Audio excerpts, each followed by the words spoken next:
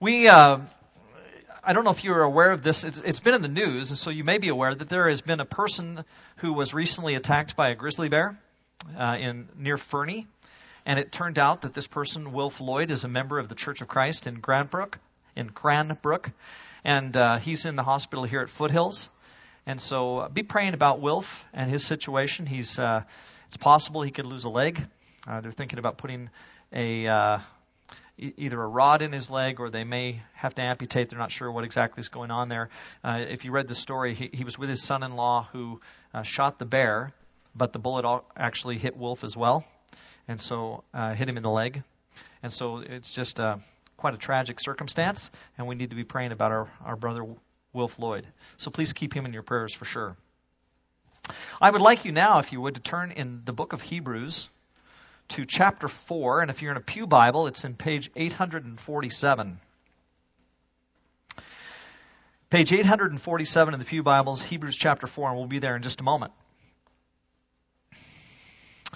Well, like many of you, and I'm sure this has happened in the last few days for some of you, I had a birthday this week. I am now a year older than I was before. Do I look it? Yeah, you're saying you sure do. Of course I would get that response. Thank you for loving me like you do. Of course I look older, because I am older. I have to look older. There are several gentlemen in our church who actually have birthdays in October. And by the way, if you're a guy who has a birthday in October and you want to join us for lunch, it's only a year away. And so we'd love to have you come and join us next year for lunch. We typically go to the Encana building, the big building downtown, and have lunch together. And so if you're an October birthday guy, we'd love to have you join us. It was interesting though this week. I went to lunch with Ken and with Jordan and with Colin Hattrick was there, and Juan Ruiz was there, and Andy normally comes, but he didn't make it this year. And so we finished lunch, and then we got on the elevator to go down. We were, we ate on the 50th floor or whatever it was. Got on the elevator to go downstairs, and the walls of the elevator were all mirrored. And so I was standing there with these guys, and I just, they're mirrored, and so I looked over, and I'm like this far away from the mirror, and I looked at myself, and I thought, man, you're looking old. I thought, you look older than everybody else in this elevator. And I thought, well, that makes sense because Jordan and Colin and Juan, they're all younger than me, but Ken's not. And Ken looks younger than I do.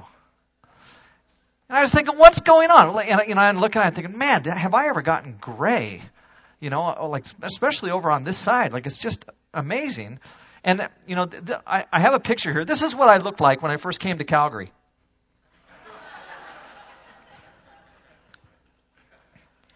And, that just wasn't that many years ago. And now I look like this. And so age definitely does something to us with time. We change. We're not the same people that we used to be. And I have to tell you that when I was younger, when I was that age, when I was 16 or 17 years old, one of the things that I did not think much about was the future. I'm not sure I looked a year ahead or 2 years ahead. Maybe at one point I thought, well, I guess I'm going to go to university, so I at least looked a little bit that far ahead.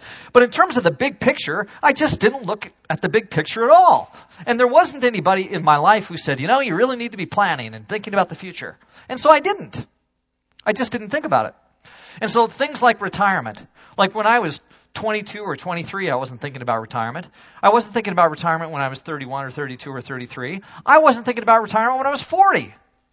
These things just didn't cross my mind. I just wasn't looking toward the future at all and the big picture. I wasn't thinking about death, certainly. Nobody, when they're 16 or 17 years old, is thinking about, well, I could die someday. We don't think in those terms. I wasn't making any of those big plans. Instead, I was like so many of you, and you've heard this quote before. Life is what happens to us while we are busy making other plans. And that's exactly the way I was. And so you look back on all the years, and there's a lot that's gone on. There's a lot of water under the bridge. Life has been lived. But I got to say that for most of my life, I wasn't living it with any kind of look to the future. Now, it is true I was thinking about my relationship with God, But a lot of people don't. And so the ultimate goals, the end goal, is not really what we have in mind, certainly when we are younger. And so I didn't save anything. I wasn't thinking about how quickly my children were going to grow. But I can tell you, if you're a parent, like if you're my age and you have kids now that are grown, it is amazing how quickly it happens. Like that. Like I remember the day that my oldest son was born, like it was yesterday, and now he's in his 30s. And he has a son of his own. I'm a grandfather, and I'm way too young to be a grandfather. Like I just don't understand how this happens. And so those of you who are younger, and this goes for teenagers like Andrew, and it goes for young adults, and it goes for young parents. If you're thinking to yourself, I have lots of time to be a great parent. If I have lots of time to be an example to others. I have lots of time to plan for the future. I can tell you, you don't have lots of time. Because it will happen more quickly than you can even believe. And you'll wake up one day and your hair is gray, if it's still there. And your kids are grown and out of the house. And where in the world did the time go? It is amazing how fast it happens. And I hadn't planned for any of this. I just didn't take that long look. But Kelly, you say, do you have any idea how busy I am? I have no time to think about the future. Well, as a matter of fact, I do know how busy you are. I once had 3 little kids at home. Baseball practice, several nights a week. Soccer practice, football practice, schoolwork, dental appointments, and a wife who was working full time and who was teaching Sunday school every day. And she has for the last 35 years. I say every day, every Sunday. So for the last 35 years, my wife has been teaching Sunday school, along with all the other stuff that she did, working full time. Yes, we know about busy. For years, in addition to our jobs, we had paper routes that we did before starting every day. At one point, our family had 3 different paper routes, which included a paper bundle delivery to paper carriers out of the back of our pickup. So we would go, Robin and I would get up at 3:30 in the morning. We would deliver bundles to carriers out of the back of our pickup. I would take her home at 5:30. I would drop her off, and from 5:30 to 6:30, she would deliver papers with the boys on their paper routes. Then I would come home, and we'd all get ready, and then we would start our day. And that happened for years. And so I actually do know about busy. I get that. I've been there. I get what it means to feel so tired that you can't begin to think about what comes next. Because that's the way life is. Now, nonetheless, despite all of that, it is simply not wise to live without the end in view. And I'm a testimony to the fact. The decisions that you make now, even for those of you who are teenagers, have huge consequences on your future. You know, it's interesting. Some of you might have seen those new anti-smoking ads where they'll take somebody who's now my age or something and has been smoking for 30 years, and they take them back to their high school. And they'll be sitting on a rock wall or leaning against a wall or someplace. And the person will say, "This is where I had my first cigarette." And you can tell that they're thinking, what a blunder. What a mistake. Because the decisions that we make early on, sometimes they impact us big time. And so we better be thinking about the future and anticipating what might lie ahead, because our stupidity now may well impact us big time as things go on. Well, the writer of Hebrews, I should say, gets this. He knows that thinking about the end goal in life needs to be on the minds of the people to whom he writes. The Christians he was writing to were controlled by the present. They were persecuted, it would seem, at the hands of the Roman Empire. They were tempted because of their persecution to give up what they had in Christ and to go back to being the Jews that they previously had been. And so one of the things that the Hebrew writer wants to say to them is, you need to think seriously about the future if you're going to be thinking about giving up your faith in Christ now. And so he tells them a story. He tells them about how Moses and Joshua were told by God that they were going to lead the children of Israel into the promised land. And so they did.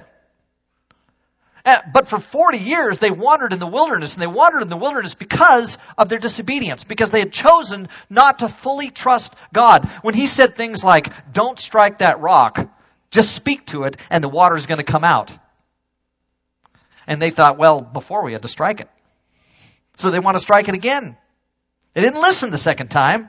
They didn't trust like they needed to the second time. They didn't have the kind of confidence in God that he was going to be able to take them into the land that they really wanted to go to.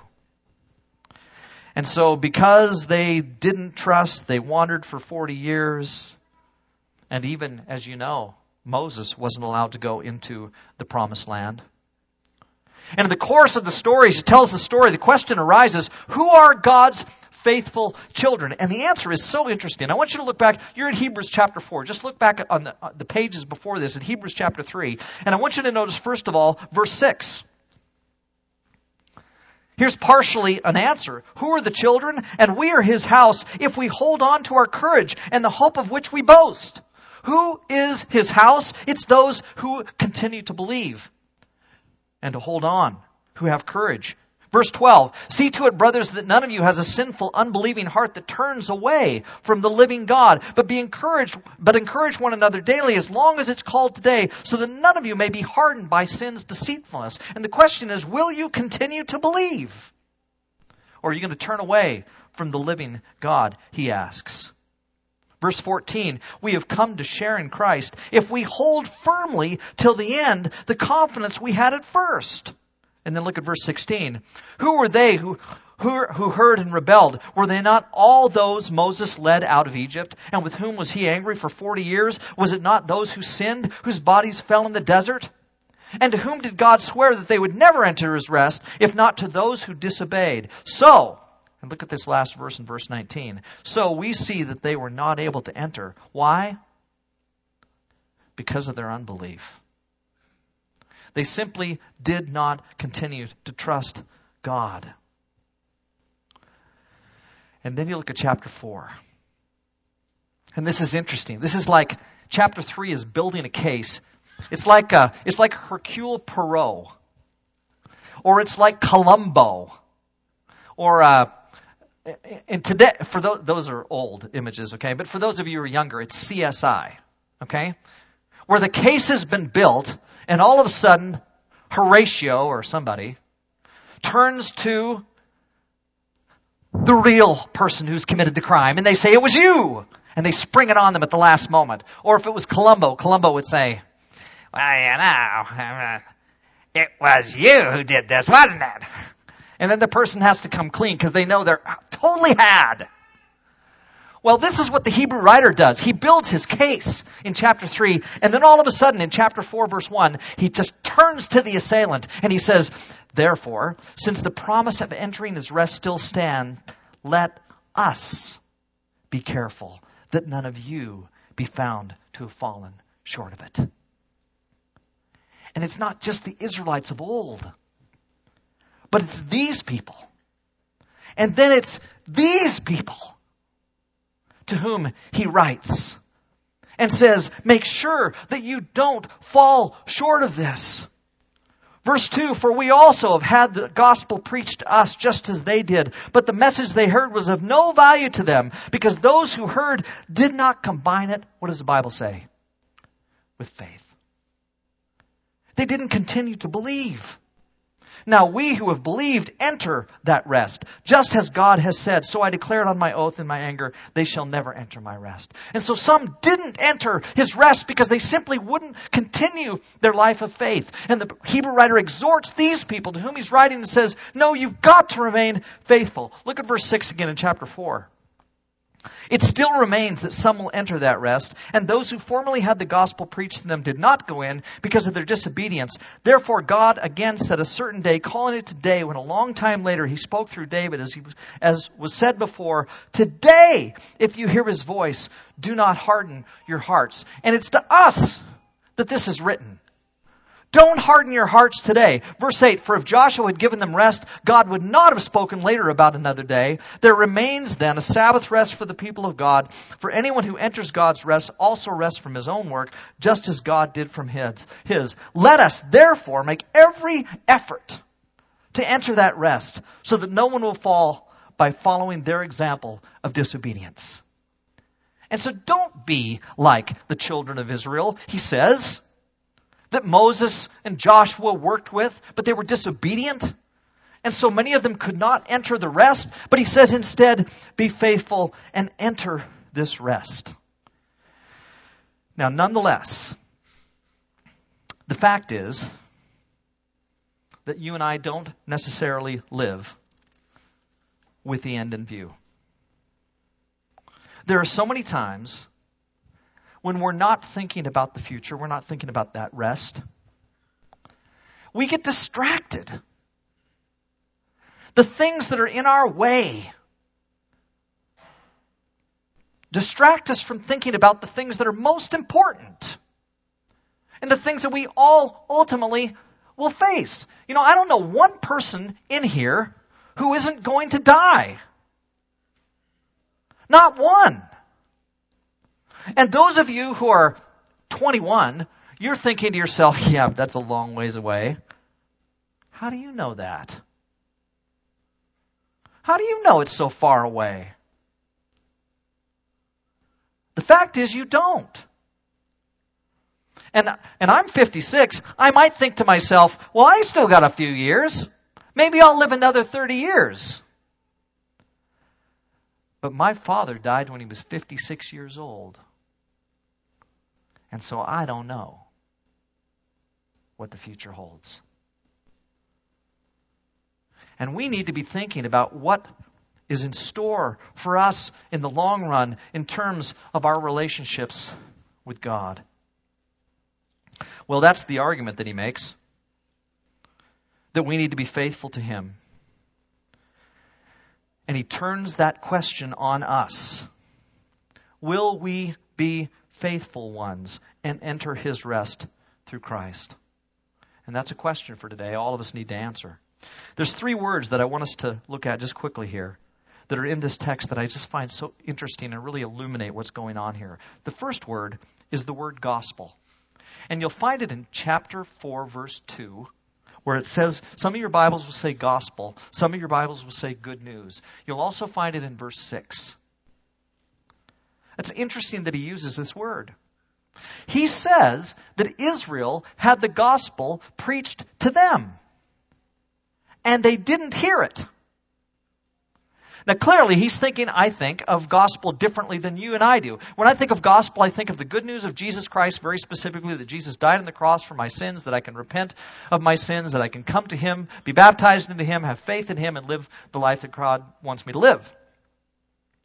I think for them, it must have meant something a bit different. There were prophets who certainly predicted the coming of Christ. But gospel here, I think, means simply this, that God has done a wonderful thing on behalf of his people. And for Israel, it was that he'd promised them rest in the promised land. He told Moses and Joshua, take these people, lead them in to the promised land. And Joshua actually has the privilege of doing so. And I think that was the good news. And they didn't respond well to that message of good news.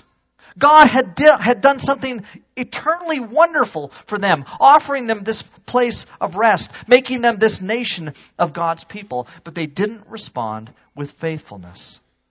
And so he draws that parallel between them and those of us who don't respond to Christ as we should. There is an eternal rest for us in Jesus. We have a chance to enter that now. We can become enter into that eternal rest today. But it's so often that we don't. And we need to think seriously about what that means. Again, there is no one here within the hearing of my voice or without the hearing of my voice who isn't going to die. Unless Christ comes back first. And if that's the case, we better take seriously the call to respond to what Jesus has done in saving us through His blood. So that's the first word. There's great news. God gave it to them, He gives it to us, but sometimes we just don't respond the way that we need to. I have to tell you, there is good news in this, but the good news is Christ, and the bad news is anything but Christ. And we need to choose Jesus. The second key word is, in fact, this word rest. Throughout chapter 4, rest refers to both the eternal rest in which we enter at the end of our lives and the present rest in which we can now enter when we receive salvation in Jesus. And the fact is, these rests are identical. They're one and the same.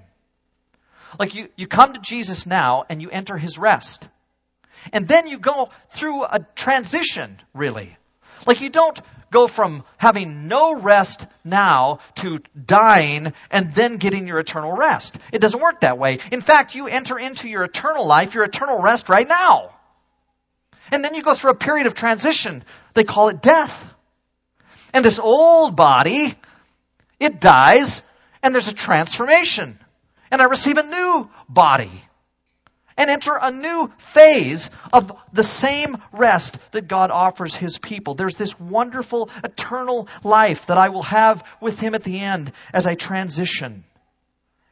And that opportunity comes to those who know Christ and then respond and believe in Him. And I want for you death to be nothing more than a transition from this eternal life into the next. So the word has two meanings in that sense. We don't become Christians and do nothing because we've entered into the eternal rest now. We have, in fact, a call on us because God wants us, in response to the eternal rest we receive, to do things for Him, to be His children, active in this world because He is alive in us. You talk to people sometimes who are retired, and often they act as though they're just more busy now than they've ever been. Have you ever talked to somebody who's retired and they say, "Oh, when I worked, it was just so nice. Now my wife's got me doing everything under the sun." They're busier than ever. And I think there's a sense in which that's what God wants for us. We suddenly have real purpose. Life really means something. We have a chance to work in the kingdom. And we need to be faithful upon entering life in Christ to help others grow and build that kingdom. And all of that is part of this rest. And then the last word is actually the word. And verses 12 and 13, we haven't read them yet. They almost look like an afterthought. They almost look like they're put on the end of this section. And so it says, "Let us therefore make every effort to enter that rest," that's verse 11, "so that no one will fall by following their example of disobedience." And then it looks like, where's the connection? Verse 12, all of a sudden, "For the word of God is living and active, sharper than any double-edged sword. It penetrates even to dividing soul and spirit, joints and marrow. It judges the thoughts and attitudes of the heart." The whole time just about that I've been a Christian, people have told me that the word in verse 12 is the word of God in the sense of the Bible. And I think that's wrong. And I could be wrong, of course, but I think that's wrong. I think what the Word of God in verse 12 is not the Scriptures. It's the gospel. It's the gospel from verse 2. It's the good news from verse 6. And what he's saying is that God has done something wonderful by revealing Himself in Jesus, just as He did something wonderful with Moses and Joshua and telling the Israelites that they could go into the promised land. And this word from God, as He reveals Himself, does something in the life of those who believe it. And we need to believe it. And he says, if you pay attention to that message of the gospel about Jesus is sharper than a double-edged sword. The good news about Christ will pierce your heart, just the way it pierced the children of Israel in Acts 2 who heard the gospel preached for the first time by Peter, and their lives were changed. He says this can divide your soul and your spirit. You can become a different person because the gospel is so powerful. It communicates in a wonderful way to those who believe it and allow the transformation to take place within themselves because they listen to this good message and are changed. That's Word of God. It was not that long ago that Margaret Tidland passed from this rest that she had here in Christ to the rest she has now in Christ. And you will remember, along with me, her confidence about that. Like, do you remember that when Margaret went into the hospital, she went in on like a Friday night, and she was so bothered the next day when she was still alive. She wanted to go and to be with the Lord.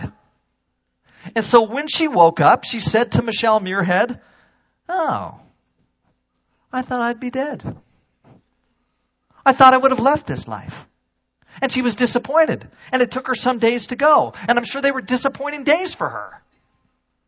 She had lived a life of faithfulness and was ready to take the next step in her eternal rest. She had rested in Christ for 80 years since coming to Him as a teenager, and now she wanted the final rest. She was so ready. And the question, of course, are we? I anticipate living longer than my father did. But maybe I won't. Do I have enough wisdom now at 56 to look at the future and say, I need to be ready? I need to be prepared for this? I hope you do. I pray that you do. This will come for all of us. We need to be wrestling with our eternal rest and what Jesus wants us to be. Let's pray.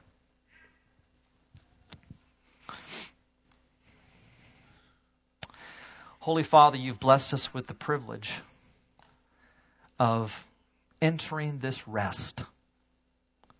And Father, I pray that every person here who has entered that rest will remain faithful to you, will take seriously your call in their lives, and will remain your children. Help us, God, that would be the case.